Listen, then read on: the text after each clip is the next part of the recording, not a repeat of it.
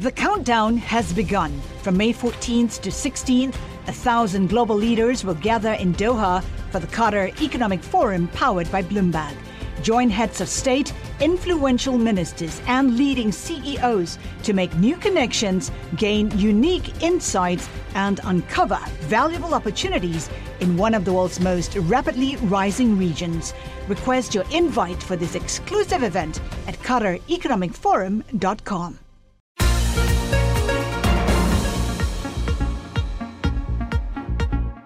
Welcome to the Bloomberg P&L podcast. I'm Pim Fox, along with my co-host, Lisa Abramowitz. Each day, we bring you the most important, noteworthy, and useful interviews for you and your money, whether you're at the grocery store or the trading floor. Find the Bloomberg P&L podcast on Apple Podcasts, SoundCloud, and Bloomberg.com.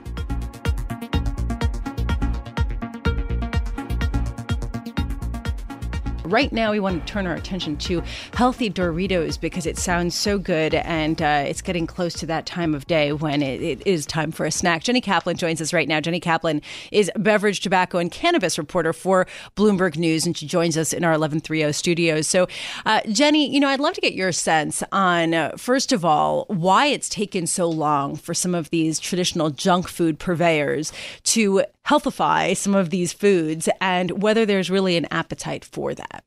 Well, PepsiCo generally and Frito-Lay specifically has been working for some time to make healthier versions of their snacks, both these core brands like Doritos and Cheetos and Tostitos, and also create new products, new kinds of snacks that fit with the consumer. What's really driving this is consumers want better for you products, and that's in the snack part of PepsiCo's portfolio and in the beverage part of the portfolio, and they're working towards that. But to get a Dorito to qualify as organic isn't a totally simple task. I mean, if you think of a Dorito, it has that bright orange cheese. I think that's not a color in nature, is it? Not generally, I don't think. So it's definitely a challenge, and technology's improved, and they're trying to get more and more of these products to qualify for these growing natural parts of the supermarket.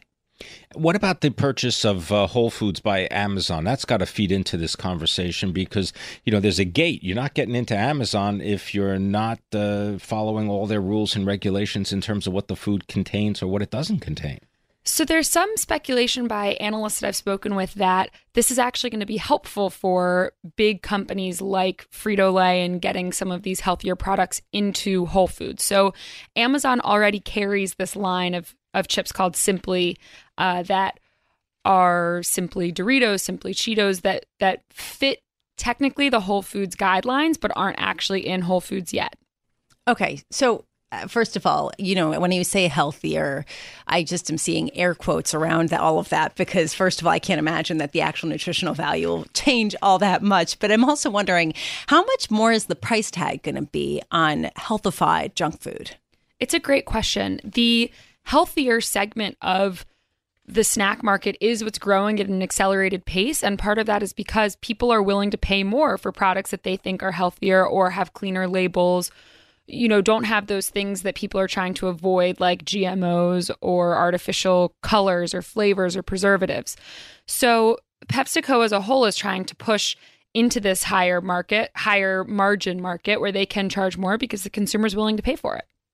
Well, didn't Pepsi already buy into this business, right? I mean, didn't they make a purchase that would allow them to then get in? I mean, they bought Stacy's pita chips, right? Correct. Stacy's is already in Whole Foods, and they have other products in their portfolio that are either in or qualify. But what's really important to talk about here is that the Simply line is covering their core brands. So it's things like Fritos and Doritos.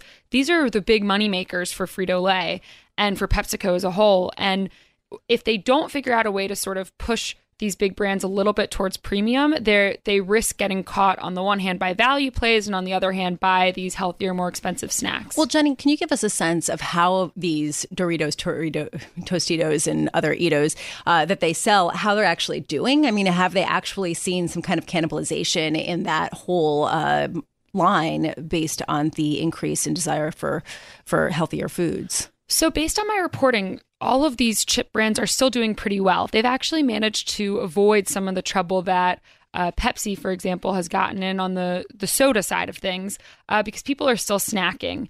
But when they took steps to make products more healthy, as in, for example, they have reduced sodium Lay's, just regular Lay's, but with less salt. And they've actually pushed growth, accelerated growth beyond what the rest of the Lay's portfolio was doing. So they've sort of proven that healthier products work to drive sales. And I think largely people who are buying in the natural aisle, it's not necessarily cannibalizing. Maybe those are customers who've moved away from the products altogether and now they're willing to do it. I will just say, full disclosure, my 8-year-old son absolutely loves Lay's. And when I've tried to give him the baked, not fried ones, he has rejected them. He's like, these aren't Lay's. So, I mean, there is also Give the question. Give him a gold star, all right? Gold star for what? Well, for identifying yes. the least healthy aspect of food. But he definitely distinguishes it. So I imagine others will too. I mean, I don't know if you tried Simply, but do they really taste the same? Well, it's funny. A lot of these chips, I mean, if you think about plain Lay's potato chips, they already pretty much fit into this category. Like, there aren't a lot of crazy ingredients in a plain bag of Lay's. They're basically like potatoes with oil and salt. So some things You're making me feel a little better. Yeah, some things it's pretty similar, and it really is sort of the messaging that's changed. Other things like Doritos and Cheetos, you have to imagine that the ingredients are pretty different. So it sort of depends on which brand you're talking about. But I think the big message here is that it's really in the marketing and the messaging and trying to appeal to this different set that isn't already picking up a bag of, chips in their normal grocery shopping. All right. Well, can you just talk briefly about something that we know is off the healthy chart? Because it's not. Smoking and cigarettes and the cost of a pack of cigarettes in the city of New York. Tell us what's happening. So cigarettes in New York have just been, the bottom price has just been raised by, it's now going to cost at least $13 a pack to buy cigarettes in New York City. That's the highest in the country. New York was already the most expensive place to buy cigarettes in the country, but it's raised even higher. So it's tough to get cigarettes here. Well, when New York originally rose prices on cigarettes, was there a material decline in smoking rates? There is evidence that raising prices leads to declines in purchasing volumes. That being said, New York is one of the places in the country that has the highest amounts of people basically selling cigarettes that aren't legally here. Loosies, basically, and other things. And people who go to pick your state and then they come back with these huge cartons of cigarettes and they sell them out of their back trunks. I've seen that happen. Yeah, I'm from North Carolina originally. And I will say that when I first got to New York, just looking in windows and seeing how much cigarettes cost, it's just insane to think of the difference. I mean, it makes sense that there are people who make a business off of driving to other states and coming back here and selling them for a higher price, but still lower than that $13 a pack. Yeah, well, and also I believe that they're going to be there's going to be prohibition on pharmacies selling tobacco products when their licenses come up for renewal. Well, CVS has already stopped Correct. selling cigarettes. They made a push saying, we're about trying to... Well, the company CVS Health. Exactly. We're trying to be a company that promotes health. We're not going to do this, but it's interesting. It's going to be a big deal. It's going to have a big impact on the industry when there are fewer and fewer places you can buy cigarettes. That being said, the consumer is very loyal. I mean, smokers have proven that they will continue to buy cigarettes no matter what the price is. So it's sort of, we'll have to see whether this really has an impact on smoking rates or not. So loyal that some could say that they're addicted. Jenny Surain, thank you so much for joining us. Jenny Kaplan, thank you so much for joining us. Truly a pleasure having you. Jenny Kaplan is beverage, tobacco, and cannabis reporter for Bloomberg News, joining us in our 1130 studios.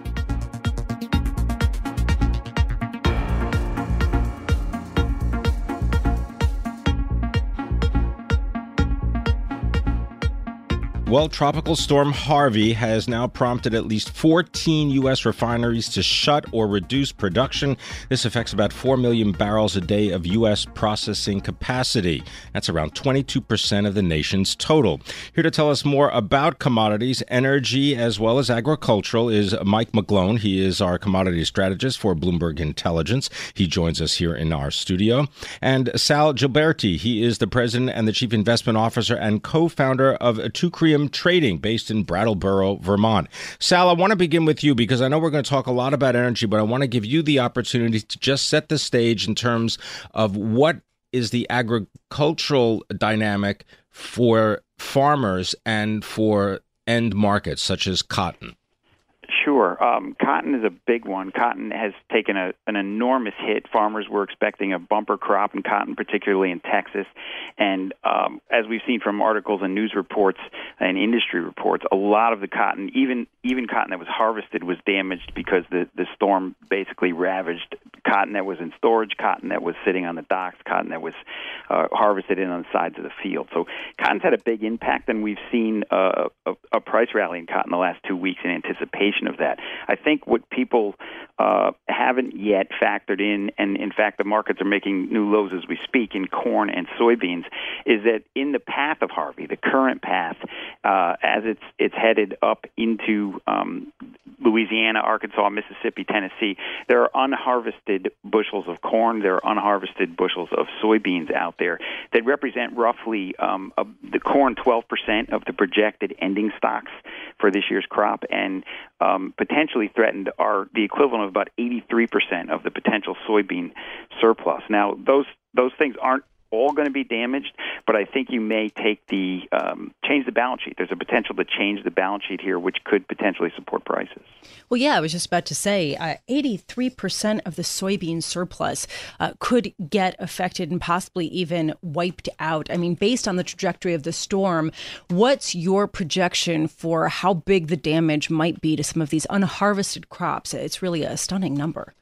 I think it entirely depends for corn on wind at this point. If the crops get wet, it's okay. It may raise the cost a bit because you've got to dry your corn once you harvest it. Soybeans is another matter. If they're sitting in water for a while, they're not quite as far along as corn in their maturity.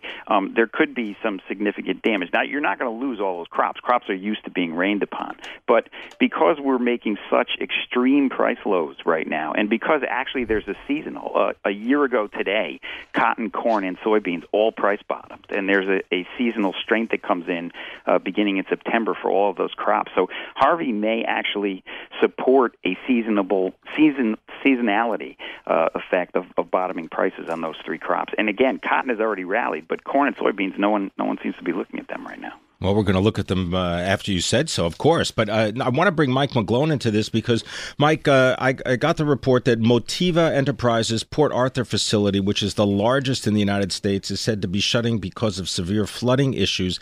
Tell us about the availability of refined product because, if you got soybeans, if you have corn, you're going to need to get it to market. Yeah, that's been the key factor in the energy market from the hurricane is this reduction in supply, most notably of distillate, which means, number one, unleaded gas and diesel. So what's happened so far is obviously unleaded gas has taken off. It's now up 14% on the year versus WTI down 14%, which has blown out the crack spread. And the crack spread is the indication is when you take a barrel of crude oil and you convert it to unleaded gas. And when that moves out, it means refineries are making money. But the key thing that's happening is it's reducing this supply. Now that supply is going to come back. It just it's not replaced. So it's going to reduce inventories, gasoline inventories, which are historically high. But the key thing is before the hurricane, inventories are already trending down. So it should accelerate that. It's obviously accelerating the increase in unleaded gas prices, so it's helping rebalance the U.S. energy market. One issue, though, it's reducing exports, which are on a bull market trend. So that's going to hurt for a little while. Well, and it's sort of interesting when you say rebalance, that should end up helping crude values, I would think, because if there's a rebalancing and a diminishing of the supplies eventually down the line, you would guess that the demand for crude would go up, and yet the value is declining again, yet yet again today. Yeah, well, that's part of it, because now that we're bringing down the refining of, all crude oil is essentially really worthless until it's refined. So once it's refined, then it has value. So we're bringing down that refinery demand, which is obviously reducing demand for WTI. So the key thing is what's happening is Brent WTI has moved out. Brent, which is global seaborne, is doing fine. That it's seeing reduced supply of WTI in the market, reduced prices, and that's blowing that spread out. But overall, this is a bullish indication. It's just showing up in the distillates more in unleaded gas. The key thing underlying this before that people need to remember is these trends were already favorable before the hurricane. And one bottom line is the declining value of the dollar. Overall, that was a very favorable trend for all commodity prices. And definitely metals. Yeah, that's continuing. Thank you so much, Mike McGlone, commodity strategist for Bloomberg Intelligence. And of course, our thanks to Sal Gilberti. He's president and founder of Tucrium Trading and focusing on those soybeans and that corn that has yet to be harvested and what effect that could have on the U.S. economy and those particular commodities.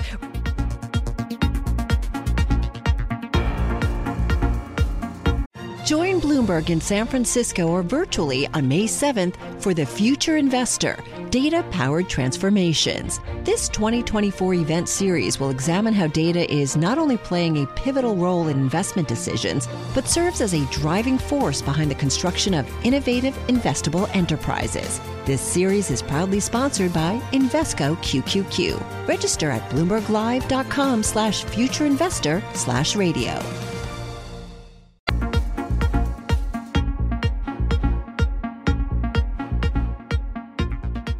Well, there was a headline today on the Bloomberg. From stocks to bonds, the bear market signals are multiplying. To get a sense of whether that's an accurate reflection of the risks that Hugh Johnson thinks, we're going to talk with Hugh Johnson. He's chairman and chief investment officer of Hugh Johnson Advisors, which oversees $1.2 billion and is based in Albany, New York. Hugh, thank you so much for joining us. So do you agree with the assessment that the warning signs of some kind of broader deterioration in markets is imminent? There's certainly some warning signs. When you start to look at the performance of sectors, for example, and you see that utility stocks have been performing very well, that's ordinarily a very defensive sector of the market and actually the best performing sector of the market during bear markets.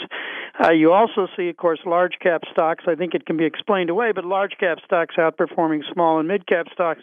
And you see a number of things in the credit markets, such as quality spreads opening up a little bit, not much, but a little bit. So you do see some signs, but I think overwhelmingly, if you take a look further back towards the election, if you take a look at the complete picture, which includes not just the signals coming from the markets, but also important economic and monetary numbers, for example, bank lending, money growth, liquidity, leading indicators for the economy. They say that we have further to go in the current cycle. So, yeah, you can be worried. You always can be a little bit worried, as you know, Lisa, but I think that you'd be probably overstating the worries by moving too much towards cash or a very defensive bear market position. Hugh, can you be bullish on stocks and accept the possibility that there will be no tax reform bill, that there will be no change in financial regulations, at least as far as approval from the Congress is concerned? I'm not talking about executive actions here. I can be very bullish on stocks, Pim, but I can be very concerned about valuation.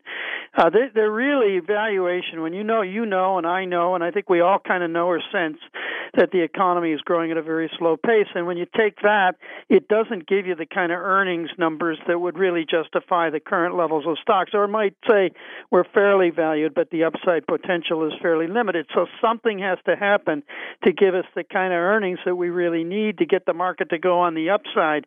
One of the two things would be, of course, tax reform. That would give us a little bit of a lift to corporate profits and S&P 500 earnings. But quite frankly, if you reduce the corporate rate to 22 to 26%, it gives you some upside from the current level, and it gives you some better earnings, 8% instead of 6% through 2018, but not a whole lot. The real thing that has to happen is the consensus forecast for earnings, which is much brighter than I think that the economic forecasts will allow statistically. The consensus forecast is really optimistic. If you get that, you can make the case for higher stock prices. So I'd be bullish, but I'd be very concerned or worried or concerned about valuations. So what's your hedge right now? Well, my hedge right now is I'm not buying. The real hedge is not buying any stocks at current levels. I'm maintaining or preserving my current, allocation to equities for an account or a portfolio that says, let me have 50% in equities and the balance being in fixed income. I'm about 60%. The question is, would I add to that portfolio at current levels? And given those concerns about valuation, uncertainty about valuation, I'd have to say that no, look, I'd look for a better entry point, and a better entry point would be somewhere in the neighborhood of 4 to 7% below current levels. And I think, with the volatility of the news that we're getting, the international news, particularly North Korea, things like that could touch off a correction, which would get us down to levels that make much more sense. We got to have a better entry point, Lisa. Hugh, what if you're an investor who is willing to take on more risk? What would you recommend if someone wants to put the pedal to the metal and says, you know what, I think this is going higher and I really want to participate? Well, we've got plenty of clients that are just like that. Most of them right now are a little bit cautious, which is sort of surprises me given the performance of the markets. But if they want pedal to the metal, the first thing I'd say is, look, don't have your guidelines say 50% stocks, 50% bonds. Give me a little bit more room. Say that raise your target for equities to 80%. In which case, I'd probably be up around 90% in stocks. So it's really up to the client to say, if I want pedal to the metal, I want to raise my allocation to equities or my target, and that would be raising it from 50 to 80%. And then if you want to do something about that, you buy the kinds of things that really work in bull markets. And, of course, technology has been a great performer, great relative performance, and there's a lot of companies in the technology sector, well-known names, which are the kinds of stocks that you want to own in the portfolio. And you might buy some small cap, but believe me, that has not been performing well. Hugh, is there any asset that you're selling right now? No, there's no asset that I'm really selling other than the fact that I'm reducing my exposure as best I can to fixed income, because my expectation is we've got higher rates. I don't think I'm the first person to say that. In fact, I've been saying it for 4 years and haven't really gotten a whole lot of it. But nevertheless, I really think that the handwriting's on the wall. The Fed's going to move towards restraint in response to that. Short and long rates going up. So it's not so much that I'm bailing out of fixed income, but I'm really reducing my duration or maturities or however you want to say it in fixed income securities. I'm trying to avoid it, and then I'm avoiding things like consumer staples. I really don't like it as a defensive sector. Telecommunications, avoiding it. It's a very defensive sector.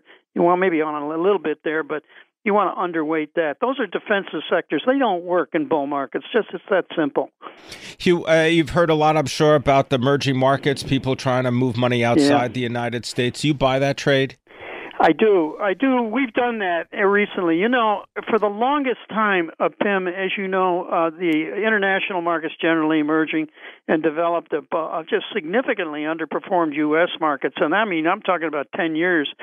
So more recently, and I really mean this year, 2017, we've seen positive relative performance in response to improving economic numbers and earnings numbers coming from other parts of the world. So we've raised our exposure to international. We raised it from a very low, almost non-existent number up to 7 to 10% of a portfolio. That of the equities in a portfolio, that doesn't sound like a lot. That sounds like a fairly low allocation, but it's pretty meaningful change for us. So yeah, I do buy it. I buy buying the emerging as well as developing, but be a little bit careful. I warn everybody to be a little bit careful about China, where we have debt levels that, as you know, are not at all low. There's a lot of risk, a lot of leverage, and a lot of risk in China.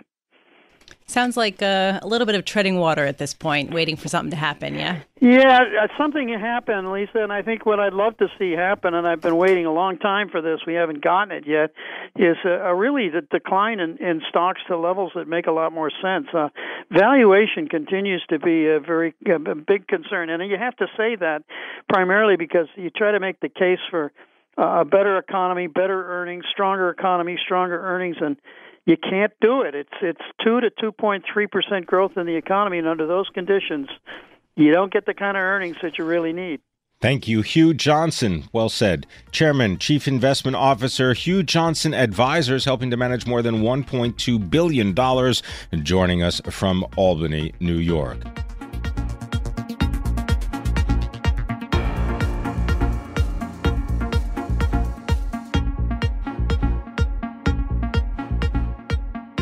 U.S. second quarter growth was revised upwards, suggesting there is more momentum than some people had been expecting.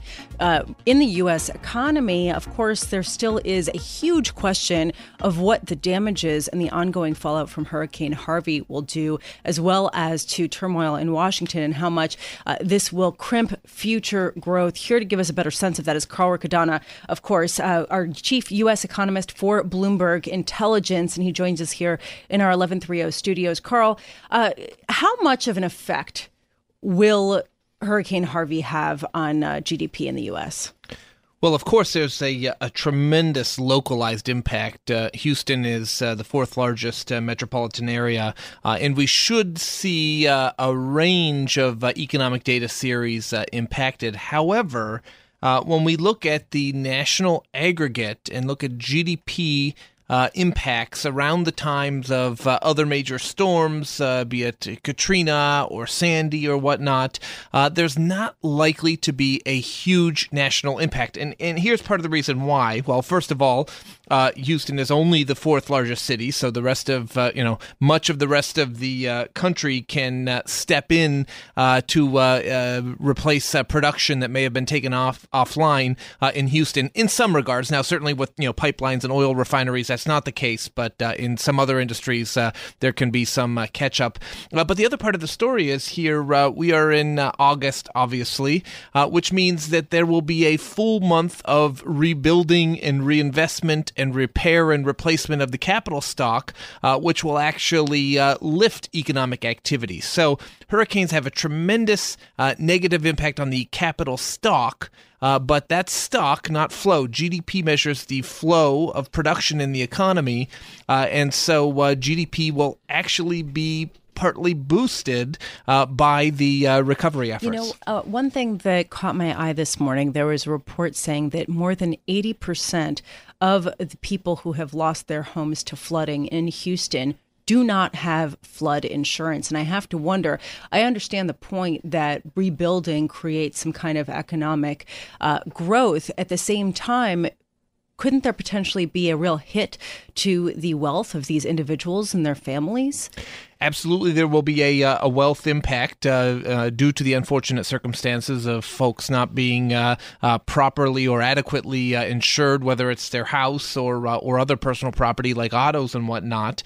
However, those items will have to be replaced as life goes on, and perhaps there'll be renters for some time, but there will be a big demand, obviously, for housing stock in and around the Houston area, and there will be a big demand for replacement of autos, and those will lift the economic activity. So we have some period where part of the economy is taken offline, and that's a negative for GDP, but then the restoration efforts tend to largely offset that, and this is consistent with what we have seen around other major natural disasters. Carl, I wonder if you could just comment on the second quarter GDP revisions that we've received, and also what that might portend for future performance of the economy for the rest of the year. Absolutely. So when you say revisions, a lot of folks immediately tune out or turn the volume down. Not when they hear your voice. However, these revisions were relatively interesting. So we saw much stronger than expected performance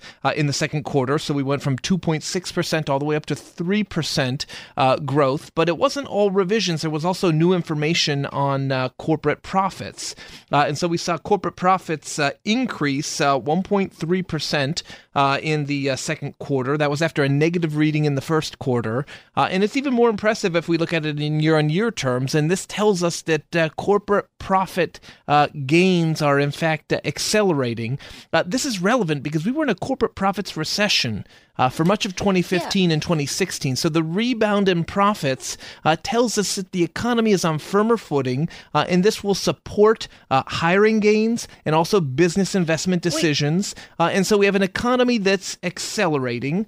You have corporate profits as a backstop, and this creates a positive feedback loop. Carl. And so for just a second, Lisa, for this reason, I think that a Fed funds rate increase still is very much a possibility for year end. And also, this is going to increase capacity constraints in the economy and potentially drive this much awaited sluggish period of productivity growth. We may finally see the rebound in response to this. Carl, this shouldn't come as a surprise to anybody. Anyone who's been following earnings and anybody who's seen what the stock market has done in response shouldn't be surprised that corporate profits are better.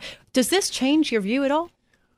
Well, this makes me a little bit more confident in our above consensus forecast for economic growth in the back half of the year. So the profit story is positive, but also the main driver of the upward revision of GDP was consumer spending. So a lot of times when you get a stronger than expected revisions to GDP, you'll say, well, okay, that helped the current quarter, but it's going to take away from future quarters. That was not the case here. This showed that there is more underlying momentum for consumers, which have been the predominant driver of economic growth. So taking this into account, I did not change my second half growth forecast appreciably, but it does boost overall year-on-year growth just because you had a stronger performance in the second quarter. So we're now 2.4% for full year 2017 growth. 2.4%, and you think that the rate increase is still on the table for the Fed Reserve? I think the rate increase is still on the table. So the Fed and a number of Fed speakers have said they need to see inflation rebounding. If we're seeing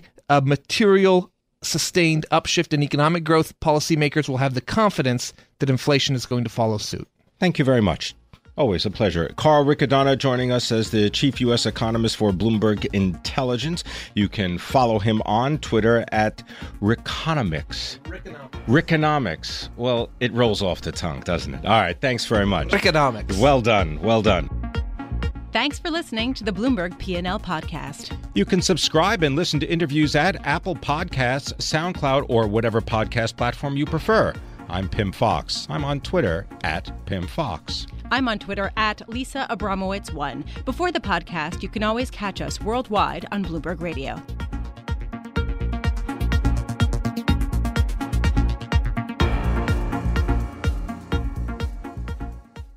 The countdown has begun. This May, 1,000 global leaders will gather in Doha for the Qatar Economic Forum powered by Bloomberg, held in conjunction with our official partners, the Qatar Ministry of Commerce and Industry and Media City Qatar, and premier sponsor QNB. Join heads of state, influential ministers, and leading CEOs to make new connections and gain unique insights. Learn more at QatarEconomicForum.com.